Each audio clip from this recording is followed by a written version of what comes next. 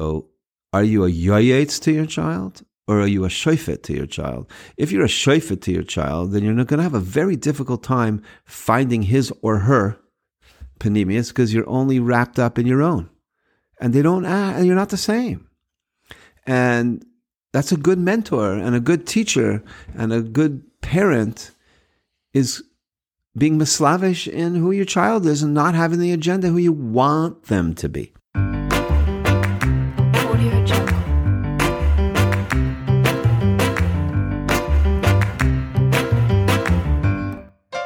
You're listening to Street Farbrengen.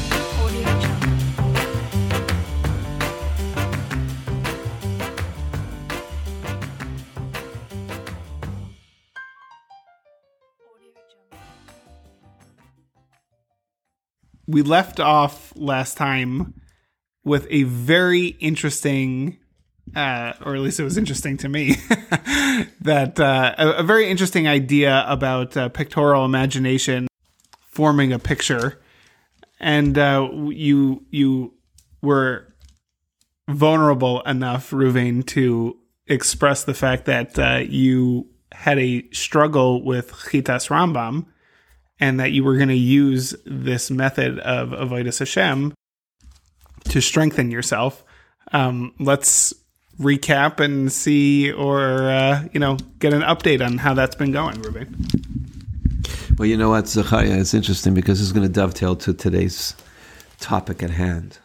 We're standing by Kabbalah's Torah, and the traditional bracha or request, the Frierdiker Rebbe would say we should be Mekabel the Torah b'simcha b'panemius. Joy, and it should be panemius. I think people like to say meaningfulness, but we'll talk about that. So, just to check in, I'm not quite sure why it was that I was able to do Chitas and Rambam every day. If it was more the shame that I would experience by telling the public that I didn't do it, or as I call it, the picture. Forming the picture. And you want to know who my mentor was? Right? You said I didn't go to Baruch in Zichroinus from the Frierdiker Rebbe like you go to. First, I started off with you. And then I went to me. I pictured myself doing Chitas and Rambam every day. And that seemed to work. So why I say this segues into Kabbalah's Torah Simcha b'Panemius, because I could do Chitas and Rambam b'Kabbalah Soil. And despite all the things that it says about Kabbalah Soil and Chassidus, if we take it simply from my point of view as a human person, Kabbalah Soil is not Simcha b'Panemius. It's like, okay, I gotta just do it, and that's why I found interesting when I was trying to visualize myself enjoying it and so forth. But one of the comments that we've been centered on, the two of us, for the last couple of weeks, is this comment we received from one of the previous episodes of Street Farbrengen, that we said the idea and floated the idea that you should choose to be frum every day. And one of the Nashim Tzidkaniyos of the community was upset that we were Pasach Tzina, we were opening up the gates for a teenager who may be listening to decide to drop Torah and mitzvahs because Zecharia and Reuven decided and said that you should choose, and they have free choice. And how did we take the achrayas for that? So here we are on the cusp of Kabbalah's Torah, Shavuous, b'simcha b'panemius. So I was thinking, of all the things that I have to say about that comment that this very righteous woman gave us, is, as a parent, can you convey and give over to a child, let's say a teenager, Torah in a way that you're giving them the Torah b'simcha u'b'panimius? Well, I sure hope so. I mean, no, really. I'm getting a picture of like angels throwing pixie dust on you and saying, please, I hope that it's b'simcha panimius. What do you mean you sort of hope so? Adiyad nisht. I mean, we're talking about you. Your kids aren't teenagers yet, but they're going to be soon, let me tell you. I mean, Reuven, you and I have actually Farbrengen and taught a lot of teenagers over the years. I mean, obviously, you've had many in your own home and, have grown up. And the entire question of what we talk about a lot here is expectations. Do the expectations change because they're a teenager versus when they're going to be full-fledged adults?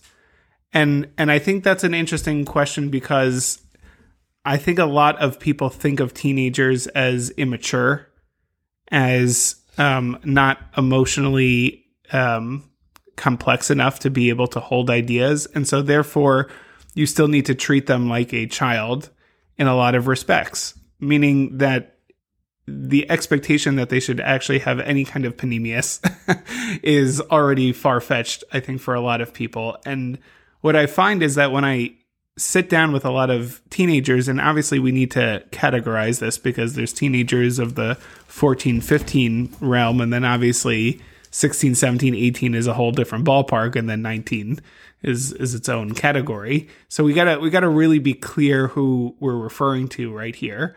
But let's just talk about the younger ones. Let's talk about the bar mitzvah age bachurim.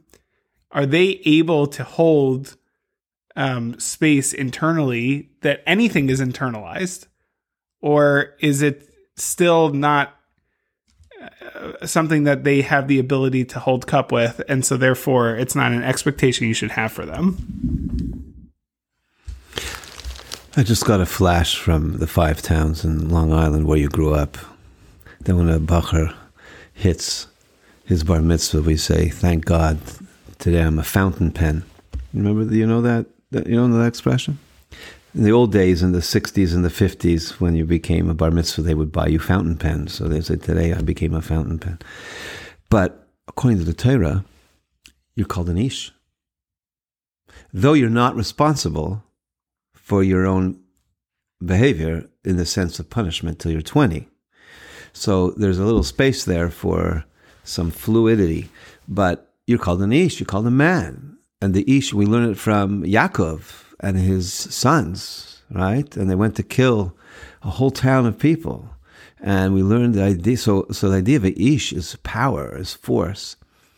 Obviously, their choosing tools are a little immature.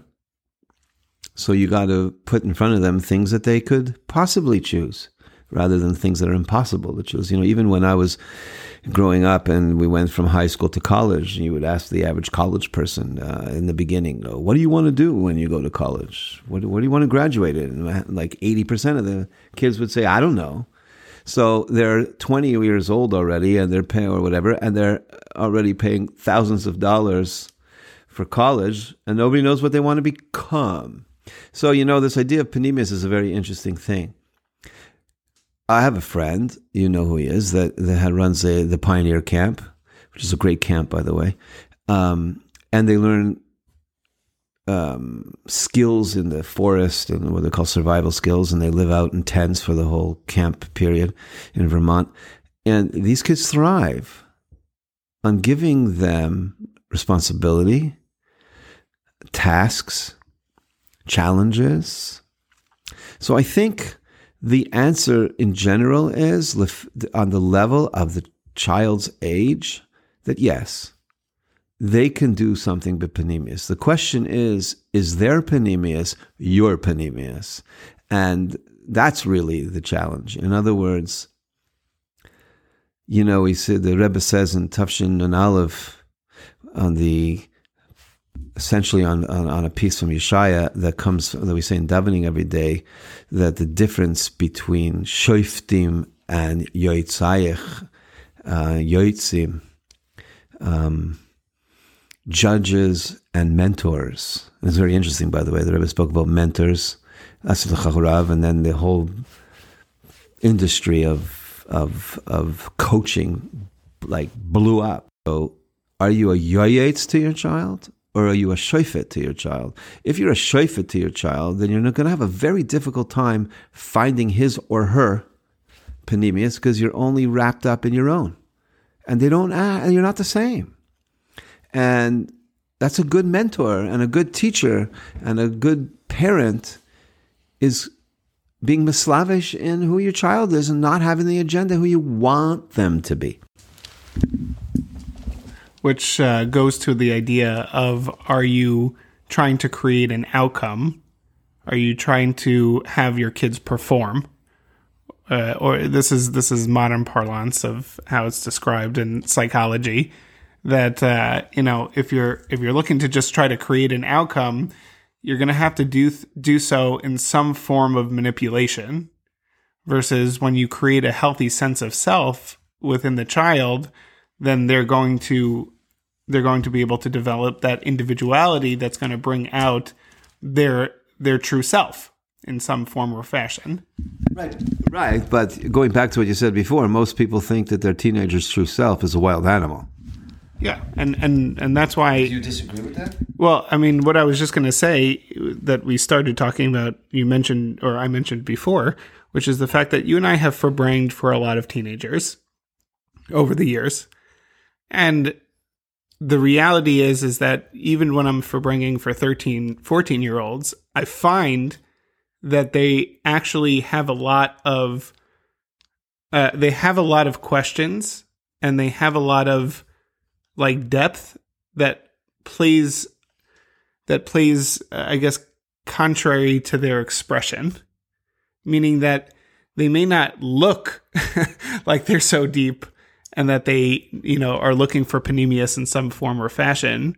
But when you dig a little deeper, you realize that they actually have had those questions and they've been bothered by them, some more than others, obviously. And there's always going to be differences, of course, within, the whole spectrum of the teenage world. But they're looking for someone to not only answer the questions, but actually live the life that you're, talking about in a way that's actually going to make it so that they could feel comfortable asking the questions and going down, hopefully, the correct path. Well, that kind of brings up the stereotype of the rabbi who's asked a whole bunch of questions and he says, when you get older, you'll understand. And he doesn't want to answer them. The fear, there's a huge fear factor that if we grapple with the issues, we'll lose. And it's a very fascinating fear. It just goes to show us that the we, meaning the people who are older than the teenagers, are not so clear on where we stand, because then we wouldn't be afraid. And that's, I like to think what a street Farbrengen really is that you tackle the issues that people don't want to talk about because they're afraid that if you talk about them, you'll jump off the wagon, so to speak. So I think that the first step, and the Friedrich Rebbe says in Sefer Chinuch in a certain way, that the first step is to get clear of your own strength before you talk to that teenager. That you don't need them to validate where you're holding, right?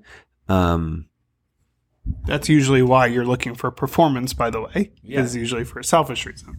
Well, it's selfish is a big term, but a loaded term. But it's the wrong focus. The focus is if I'm doubtful about my own bepanemius, my own relationship with Torah and mitzvahs, then yes, then you'll say you'll probably pound on your kid over and over again. Hey, make sure you do Torah mitzvahs. And then it's kind of in a subtle way, even though the parent may not be realizing this, that it's validating them. Their behavior is validating them.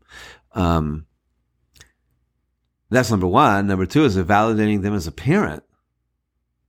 I've seen parents who have children, Chabad parents who have children who marry Goyim. but they're still in a relationship with their parents. And I marvel at that. I don't know if I could do that, but there's still love and affection between them because it's their child. You know, don't we say that about God and Jews, that he loves you no matter what you've done? With some caveats, obviously, I would say you have to have. Meaning, if they love you regardless, then why would you want to do anything for them? Meaning, you just have to explain what that means, because people usually take that to mean, okay, well, if he loves me no matter what, then I could do whatever I want, and then therefore he's still going to love me at the end. Well, one of the things about love is that the person you love, sometimes you have to do tough love and you give them a punch, you know.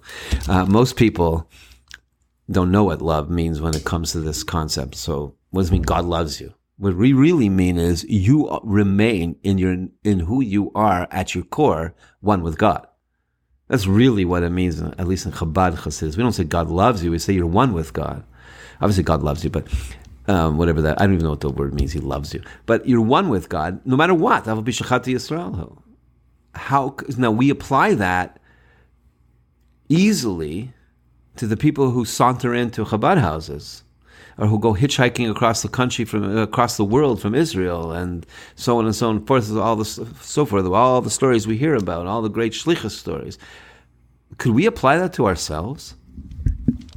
Can we apply that to our teenagers? That's what I meant by ourselves.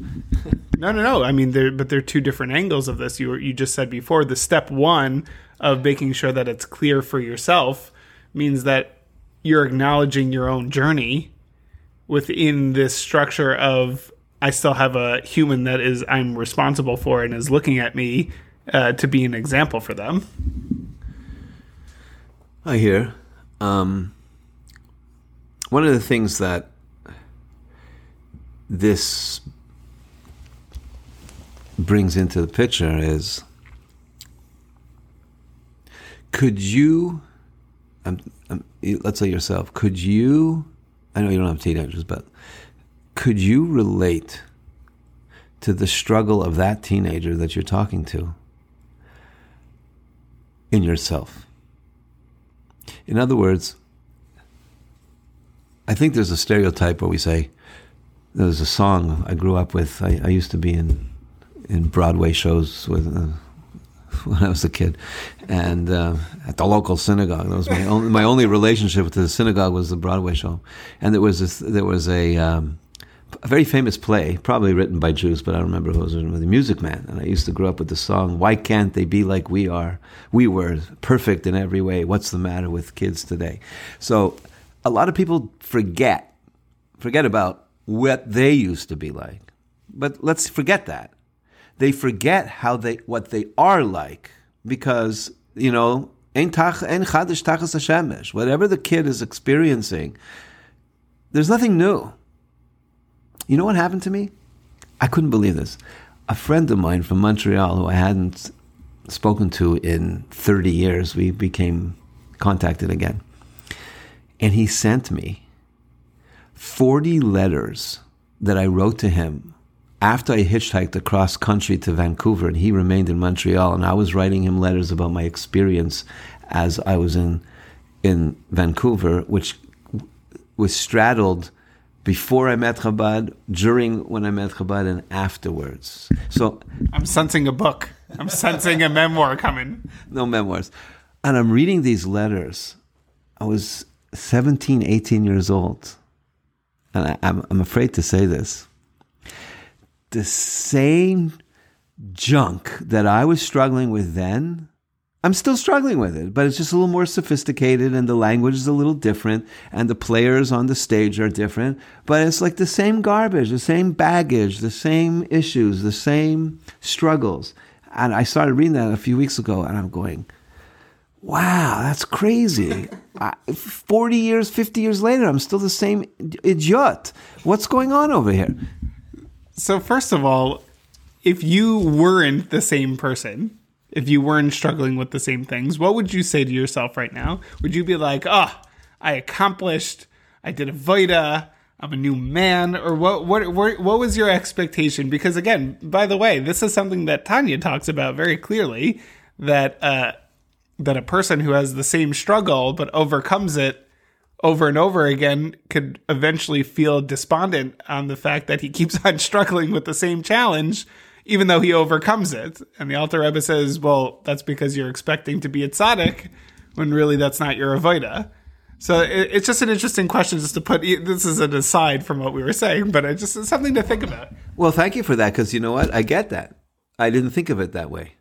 I wasn't, because when I was 18 years old in Vancouver, I wasn't thinking about Torah and mitzvahs and struggling with my Yetzer Hara. I was just struggling with whatever. I don't want to go into it.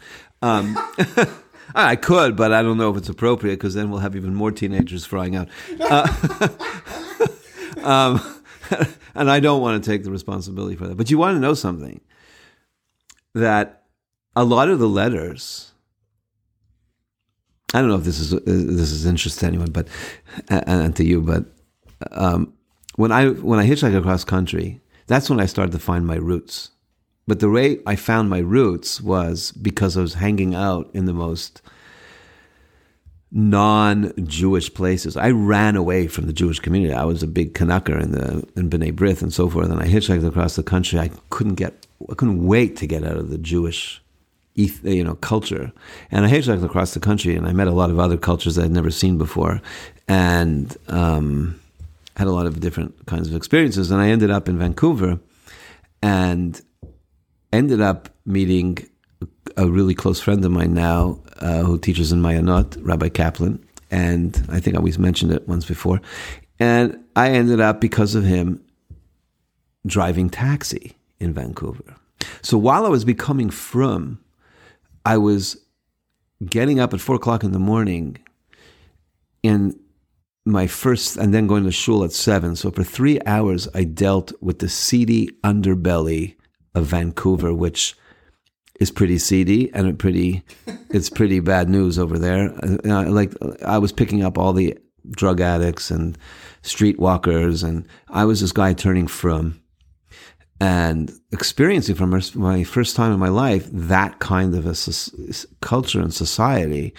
And it was a very interesting experience for me, and I learned a lot from it, actually.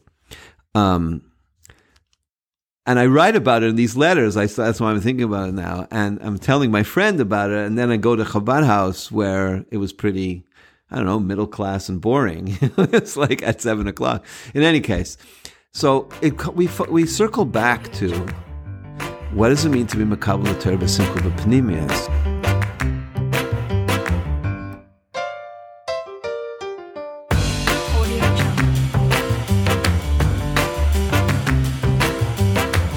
So when you unpack this statement from the Frierdiker Rebbe, b'simcha b'pnimius,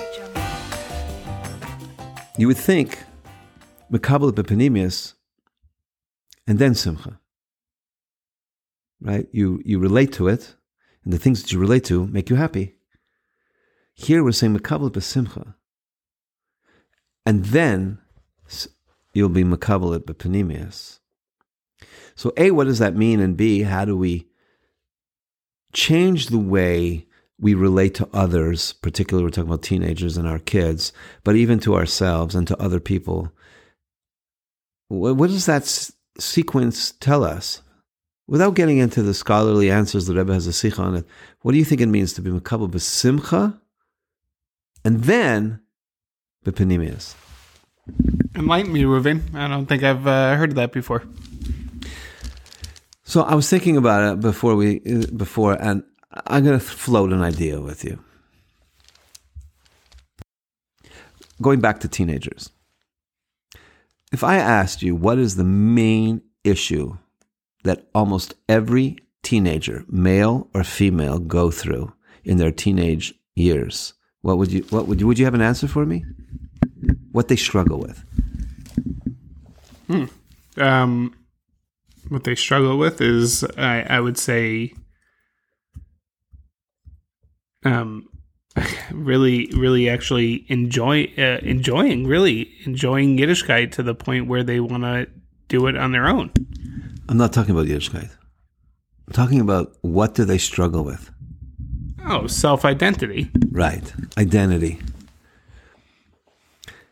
And the classic hallmark of a teenager, and some of us who never graduate from that stage of life, is, how dare you tell me what to do? Right? The idea of a mentor today, and I'll share this with, is the idea of a mentor today is a difficult find. As a matter of fact, when the Rebbe spoke about in Mem Ches and Mem Tes, about Asil Charav, it was a very difficult thing for me. And I know it was difficult for other people, and the Rebbe addressed it, that you don't think there are people to go to that you trust. And I did speak to a person in Chinuch this past week in anticipation of our Farbrengen. And I said, what are the 3 things that face your teenagers that you teach over and over again now in this generation? And the first thing one of the things he said to me was authority, trust in authority, which is another way of saying, how dare you tell me anything? So the parent, by definition today, is faced with a teenager who crosses their arms, and I'm thinking about a whole audience of Lubavitchers, 25 to 45, who do the same thing, and they say, why do I have to listen to what you have to say? So maybe my notion is, Mekabel the Torah b'simcha. Why does it say Mekabel? Are you willing to, just without getting into details, what does it feel like? I was going to say Johnny. What do you feel like, Chaim? What does it feel like, Sarah, that we're telling you, teenager, that you're a Mekabel? When their struggle with identity is the opposite. They don't want to be a Mekabel. They want to be their own person. They want to break out. So what do we do now? Well, the first thing that you said, and I guess we'll try to lead to your question, though, is when they're looking for a mashpia, or when they're looking for somebody that they respect enough to ask their questions to connect to, they're really looking for sincerity. What? They're looking for sincerity. They're looking for somebody who they see on the other side of the table. And again, not always could come from a parent who had to also be their, disciplinarian when they were younger. But, there has to come a certain point where they actually see that the other person is sincere enough where they will feel comfortable not being judged and being able to ask their question. But going back to what you talked about originally... Wait, don't go back. That's like a really important part of the puzzle here. Yeah. That goes on what you said before. Are you getting validity through your validity and also through your child's behavior, but also, is your objective when you talk with your child, your teenager, or when you just think about them and they're not, I don't know, they don't want to wear a black hat and they don't want to put on a white shirt and whatever the thing is that's going on in your house, do you think about them, or are you there to save the, so to speak, the institution of Judaism? Or your reputation within that institution, just to be more clear. I know that's what you meant, but I'd like to be more clear. The second step, though, after the sincerity, which obviously is a huge and key step, is... I guess the second step is being able to know that the other side is going to actually have an answer for the questions, making sure they actually are knowledgeable enough and comfortable enough with their own answers to be able to kind of engage that, or at least direct you to places where you can have it. But let's just leave that step aside. But the next big step, I think, is what you mentioned before of the sikha that the Rebbe says in Shoftim about the difference between a yaitz and a shofet, which is that the yaitz, the mentor, cannot be sitting as a judge disconnected from the student. The yaitz has to be essentially on the same level, looking at the person eye to eye and bringing that person to the understanding that they have of what the shofet says. Now, that may be too philosophical. But practically speaking, is that the role of a parent to a child? When you get to the place of a teenager, I feel that you have already gotten past a certain level of authority because you do not have the ability to control like you did previously. And if your expectation is that you should be able to control them like you did previously when they were young, you're not developing now the relationship with a teenager as the ish that you were describing before. Again, there has to still be a level of, they respect you and they respect your rules and they're still in your home, et cetera, et cetera. But the relationship needs to develop. And there needs to come a time and a place where you respect the person as an individual and therefore are able to then influence them as a individual, not as your child that you're hoping to have, certain expectations from. So let's put a freeze on this child for a second. So what does it mean to you, Zecharia? We're doing this on Rosh Chodesh Sivan. What does it mean to you to be Mekabel the Torah besimcha? If we're going to teach it out as every year you're going to be Mekabel the Torah besimcha, and it means, are you happy to be a Mekabel? So what does that mean for you? I'm going to, just what's coming to my mind.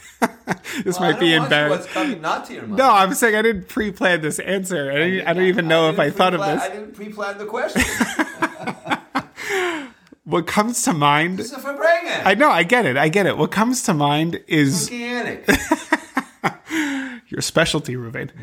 Mm-hmm. But really what comes to mind is the colloquial story of a guy who sits in yeshiva for 19, 20 years and finds... And by the way, this has happened to people. And finds out... that he's a goy, that there was some fluke or whatever happened generations back, and the guy finds out that he's a goy. What's his reaction? Yippity doo dah, yippity day. I don't know. What's his reaction? So it depends on who he is. Okay. And there's the reaction of, okay, let me just drop everything because now I get to live the life that I always saw, everybody else lead it. You get to live the life, literally, of Riley. From Boston. The second response, which is also kind of a joke response, but whatever. But the second response is, all right, let me take a week off and then I'll come back because I know Torah is emes and Torah is true, but let me go have my fun. I'm a goy, et cetera, whatever. It's a joke. But then the last response, obviously, is, he wants to correct it as quick as humanly possible because he understands the uniqueness of Torah and mitzvahs and being a Jew, and that potential concept of disconnection that he would have as a result of not actually being a Jew, he can't stand to be that way for a moment. And that's what I think of when I think of Simcha is, do I go to the table saying like, I really want to be here. I really believe all of this. And I'm excited to be here because I know that this is really my life force and this is really who I am. And this is expressing who I am. That's how I define Simcha. That's very interesting. Tell me what you think about this. What I hear from that is Rosh Hashanah is Kabbalah's of the Melech. And in an odd way, you're telling me Shavuos is Kabbalah of you. I definitely think that's a beautiful way of putting it. And it goes against everyone's, not everyone's, but it goes against, I hate when I say that, everyone's. It's like, who the hell am I to know that it's everyone's? Anyways, it goes against the assumption that to be Mekabel the Torah simple to Panemius is that you're Mekabel the authority of mitzvahs, basically. And now it's really interesting because the niggin that the Rebbe is associated with of the 7 Rebbeim is Ata v'chartanu mikol is choice of the Yid. So it is about you. So now let's apply that. And I thank you for telling me that. It's really interesting. So now let's apply it to the teenager. So that teenager is either verbally having that question of, is this who I really am?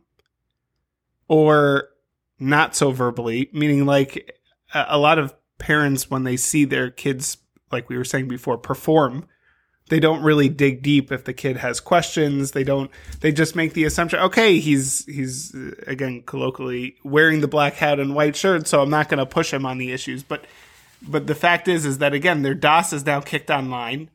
They're now getting to a place of seichel where they're going to be questioning things. And that question is going to come up. So to be proactive about, are you, first of all, like we were saying before, the sincerity on your part, are you excited to go into Shavuos? Are you excited to reveal that true self within you? But then to ask them, do you feel that connection? And if you don't feel that connection, let's explore that. Let's actually see if it could be something that comes out of choice and not come out of habit or being forced. Or let's put it in the way contextualized, the way we had it before, that a teenager's main struggle is their identity. Isn't that beautiful? That's what Shavuos is, you're telling me? Exactly. And the simcha part is again, it's, now that I think about it, and I don't know why I didn't think about it before, the fact that that's the bracha you give a person means that it's not a pashut thing, that a person is going to have it, that you need to literally give somebody the bracha that they should have it because it's difficult. And again, I think there are plenty of adults who struggle with this concept of identity, but I think this is the hallmark of a teenager, is that he's going to struggle with this. So let's go back to, again, I like to circle back to us, to me. So you're saying to me, like everybody else, I just did that again. Everybody else. Dang. Okay. Whenever I'm faced with a challenge from the Torah itself, in other words, something that challenges me, then I'm having an identity question. Do I identify with doing what it says or not doing what it says not to do? Or am I going to flex my own muscles and be who I want to be, so to speak? That's a teenager struggle. And all of us go through that all the time. And at every given moment, we think in sweeping arcs. I'm frum. So we don't think that we're having an identity crisis. But the reality is, every moment that you have a choice and you make the wrong choice, which we do, that's why there's Yom Kippur and so forth, we struggle with identity. Shavuos takes on a whole new meaning now when it comes to Mekabel the Torah b'simcha. Be a Mekabel b'simcha. That your identity is being formed and guided and poked by Hashem, by the Torah. I want to add to that is that when you also look at it, and I think you actually mentioned this before, but when you look at it also as Hashem not only being a separate entity or whatever you want to call it that you're trying to have a relationship with, versus that you're having a relationship just with yourself, and that your relationship with yourself is the relationship with Hashem, it will then even more so re-emphasize kind of the change in perspective when you're talking about Simcha and Panemius, because you're revealing that connection you have with yourself, which is that you should be happy, that you should have Simcha, that you should feel Torah and mitzvahs as being Panemius, because you're not just expressing what Hashem made you into and, you know, now you have, but literally that you're able to express Hashem in this world because the piece of Hashem that is in you is actually what the true tachlis of the entire world actually is. And this is something that the Rebbe talks about in many sichas to redefine the fact that dir b'tachtainim is not something that you're trying to create outside of yourself, but is actually happening through you, that you are actually the expression of Dir B'Tachtonim in this world. Well, you mentioned an interesting word there, should. So let's go back to the teenager. He's struggling with his identity. So we're saying Mekabel the Torah b'simcha. Are you willing to be a Mekabel? Okay, fine. But if you add the word should, then you're not talking to them mitzidam. So is should the right word? Should implies that I actually believe in them. Should means that I know you're Yeah, but I don't know if mommy and daddy are thinking that when they speak to their kid. No, I understand. And that's why I'm saying you have to look at your child, and a teenager needs to know that it's not just words that they're an ish. It's not just words that they're Helek Elikam Yimal Mamish. These are real things that actually give them the ability to have a should, or in other terms, an expectation that this could really be their reality. Well, you're saying that it's not an expectation. You're saying it is a reality. You just got to untap it. Expectation that they could tap into it, but yes. Well, I guess that's our tafkid, our mission for ourselves, to be Mekabel the Torah b'simcha. What's the panemius part? I knew you were going to ask that, right? I just didn't prepare an answer. Well, wait a second. You're a balavoida. You're a balavoida. The balavoida is coming up 5-6 days before Shavuos. And what do you mean you don't know what it means, panemius? Simcha upe panemius. What you're really saying is, be willing to be a Mekabel of what your panemius really is. And also that the simcha should lead to an expression not only in, a general way, but it should actually infuse your life in things that you're doing outside of Shavuos, meaning it shouldn't just be a general excitement and feeling of simcha about Torah and Hashem and, your relationship and who you are, et cetera, but that should actually enter into you, and you should actually see the effect of that simcha and that experience of connection or revealing who you are in many aspects of your life. And you could even maybe think of one aspect in your life that you want to feel that simcha and that connection of who you are being expressed.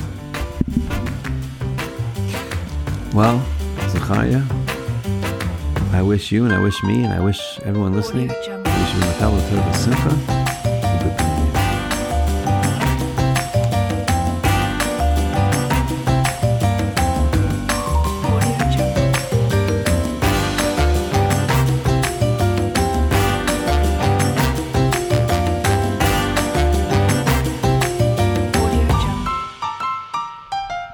You've been listening to A Street Farbrengen, a production of ChavBadLife.tv and Studio 262.